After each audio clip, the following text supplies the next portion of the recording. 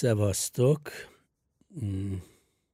Hát ugye egyszer már említettem, hogy a hallgatók között előfordul olyan is, aki bizonyos témákra bíztat, talán azért éppen, mert kedveli ezeket a podcastokat, vagy azért, mert lehet, hogy éppenséggel nem kedveli annyira, vagy hogy hiányérzete van, és ebből például az egyik ilyen, hogy már beszéltem már a superfoodról, és ott úgy tűnt, hogy nem mondtam eleget az algákról és a moszatokról. Hát ennek mondjuk több oka is van, mert hogy én így saját kútfőből nem vagyok egy nagy alga és moszat szakértő, bár mindig utána nézek ezeknek az ügyeknek, és még ráadásul tisztában is vagyok ennek a jelentőségével, meg azzal is, hogy a jövő étkezése és a fenntarthatóság, és most ezeket így komolyan mondom, tehát semmiféle idézőjel, tehát hogy ebből a szempontból egy nagyon jelentőségteljes dologról van szó, és mindenképpen érdemes ezzel komolyan foglalkozni. Én, mint ételkritikus, vagy egyáltalán gasztronómia iránt érdeklődő ember, de azért valamelyest egy kicsit ilyen konzervatívabb felfogású, tehát számomra ez egy tudományos kérdés, tehát nem arról van szó, hogy ne ettem volna már alga vagy moszat salátát, sőt, most szerintem pár napja is ettem, valakinek készítettem otthon, egy vendégemnek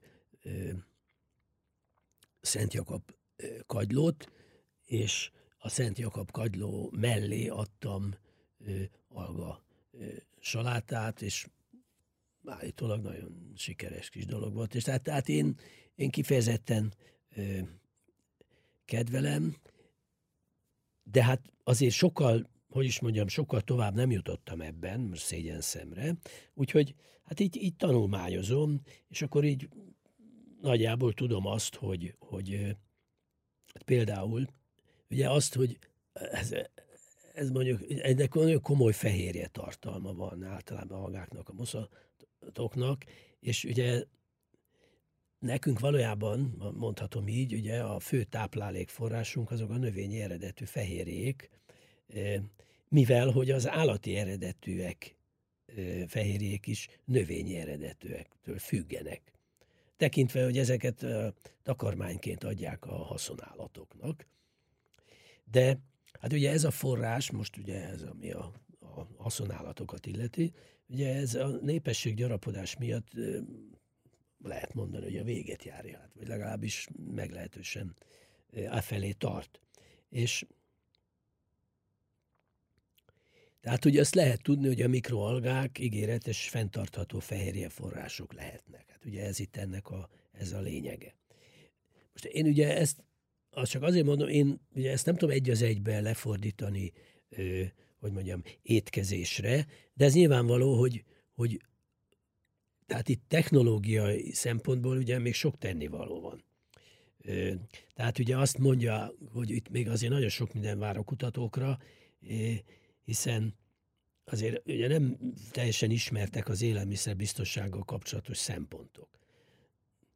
Tehát ugye az is lényeges, hogy mondjuk az algák termesztése során mondjuk milyen szennyezőanyagok vagy allergének is kerülhetnek bele, vagy jönnek elő, milyen keletkezhetnek, tehát veszélyesebb anyagok, és hogy ezeknek mondjuk milyen a hatása az élőlényekre. Szóval ezeket azért nem pontosan tudjuk, de ez mondom, ez már inkább a jövő, tehát ma is van felhasználási területe természetesen az algáknak, mindjárt rá fogok térni.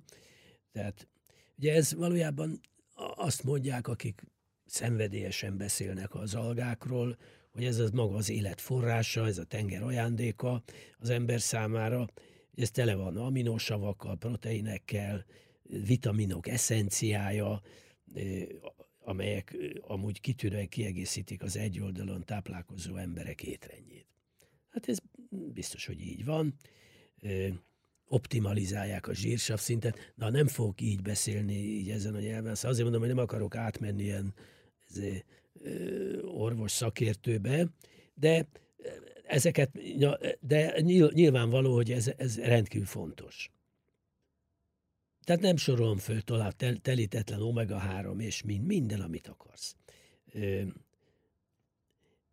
Ugye gyakorlatilag ugye ma azzal érvelnek, hogy ugye azért is, és fel is használják mindenféle formában ugye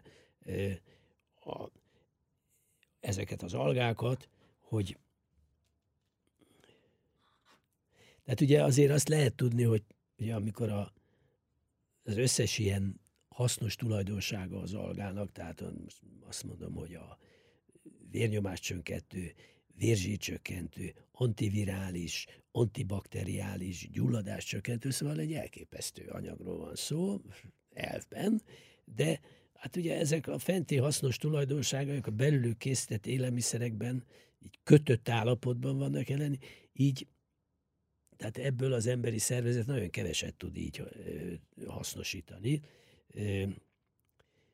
Tehát, és ugye erre mondják azt, hogy az alga kivonatok viszont, ugye azok már sokkal többet, ebből sokkal többet lehet hasznosítani ezekből a hatóanyagokból.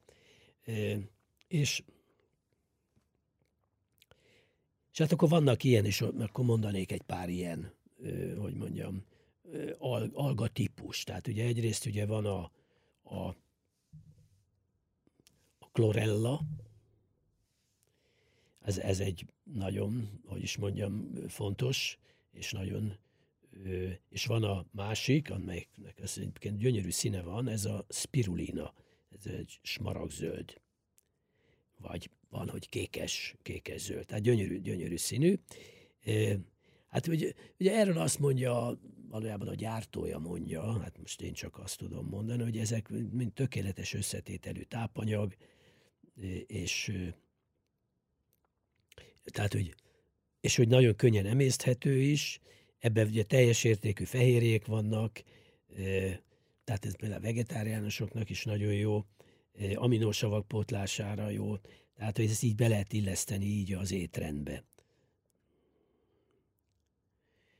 És ugye hát akkor aztán még mit nem tud az alga? Hát mint kiderül, hogy ugye tudja, hogy ásványi anyag és nyomelem tartalma kiemelkedő a Föld élővilágában, ebből a nagyon magas jód és kálium tartalmú.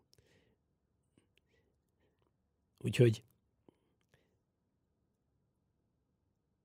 azon kívül az összes B-vitamin tartalmazza, a C-vitamint, E-vitamint, ez a természetes forrása az A-vitaminnak. Szóval ezek nagyon-nagyon nagy királyság mindegyik. Azt mondják, hogy ezek nagyon jó regeneráló szerek, és baktérium ellenes hatású. Van a spirulina alga, ez kék-zöld színű, ez egy ilyen trópusi vizekben előforduló moszat. Ezt már állítólag az azték kultúrában is ismerték, fogyasztották is. Egyébként ez édesvízi növény, ez egyébként a legkeresettebb algafajta a chlorella mellett, és ez a leginkább használt úgynevezett superfood, tehát hogy ez ténylegesen az, hogy ez népszerű mindenütt egyébként. Rendkívül intenzív íze van, és átlag elképesztő tápérték tartalma. Tehát azt is lehetne mondani, hogy ezen akár így el lehet éldegélni. Hát most ezt nem javaslom, de biztos, hogy például ez a magas klorofil tartalmának köszönhető rendkívül kedvezően befolyásolja az emésztést és az anyagcsere működést. Na, hát akkor van olyan, hogy hát csak, hogy ugye van vörös alga. Hát ebből is készül valamilyen kivonat, ami például rengeteg szerves kálciumot tartalmaz, de magnéziumot is valamennyire, tehát hogy ugye ez is nagyon, nagyon fontos. akkor van egyfajta hínár. Ez a bizonyos laminária, ez Japánból származik, ez jódot tartalmaz. Ez például a pajzsmirigy hormon termeléséhez rendkívül fontos. Ugyanakkor vas és kálium gazdag, és ezt a lamináriát ugye a súlycsökkenés, magas vérnyomás sokaknak ajánlják. Tehát, ugye, és ez érdekes, hogy ez egyfajta hínár. Na, a lényeg, hogy ugye most nem fog, mert itt most sorolhatnék még egy jó párat.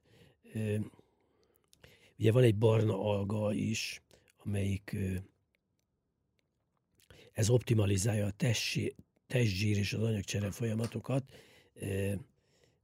segít a rák és agyvérzés megelőzésében. Na, szóval ezeket most mind már nem fogom így felsorolni, mert ugye én mondjuk azt mondom, hogy elhiszem, hogy valamilyen mértékben ezekben a alga kivonatokban a bennük jelenlévő különböző ilyen anyagok, ezek ezt a hatást, vagy ehhez hasonló hatást válthatnak ki, és hogy biztos, hogy rendkívül hasznosak, tehát egy pillanatig sem vonom kétségbe.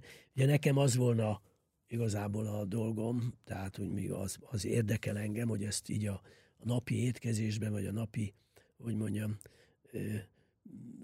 gasztró tapasztalataimban, hogyan tudnék ezzel találkozni, és azt gondolom, hogy legalábbis az én tudásom szerint ez még ugye nem, ahogy az előbb is mondtam, ez nem teljesen megoldott, de remélkedjünk abban, hogy a világ valahogy efelé megy, és ezeknek a különböző algáknak, moszatoknak, hínároknak a feldolgozása az valahogy közvetlenebbül ugye az asztalra is oda kerülhet bizonyos ételekhez, vagy helyettesíthet ilyen ételeket. Tehát az biztos, hogy iszonyatosan meg kell tudni változtatniunk az összes, hogy mondjam, előítéleteinket, tapasztalatainkat, úgy általánosságban az étkezéssel kapcsolatban. Tehát egyelőre én ott tartok, és ezt büszkén bevallom, vagy nem büszkén, hogy nekem nagyon jól esik lenyesni egy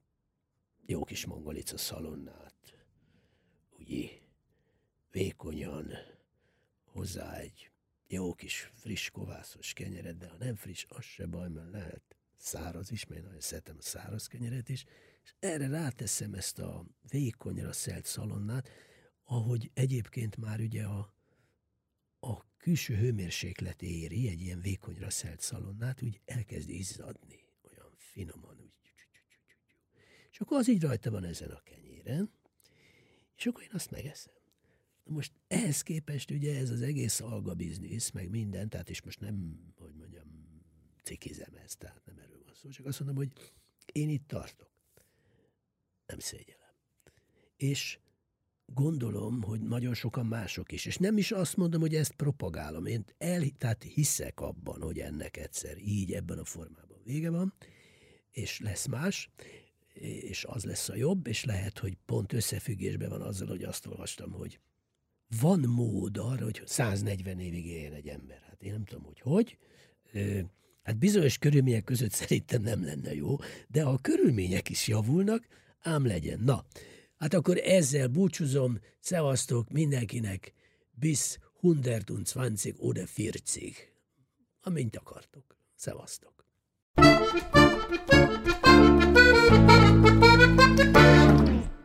A műsor a Béton partnere.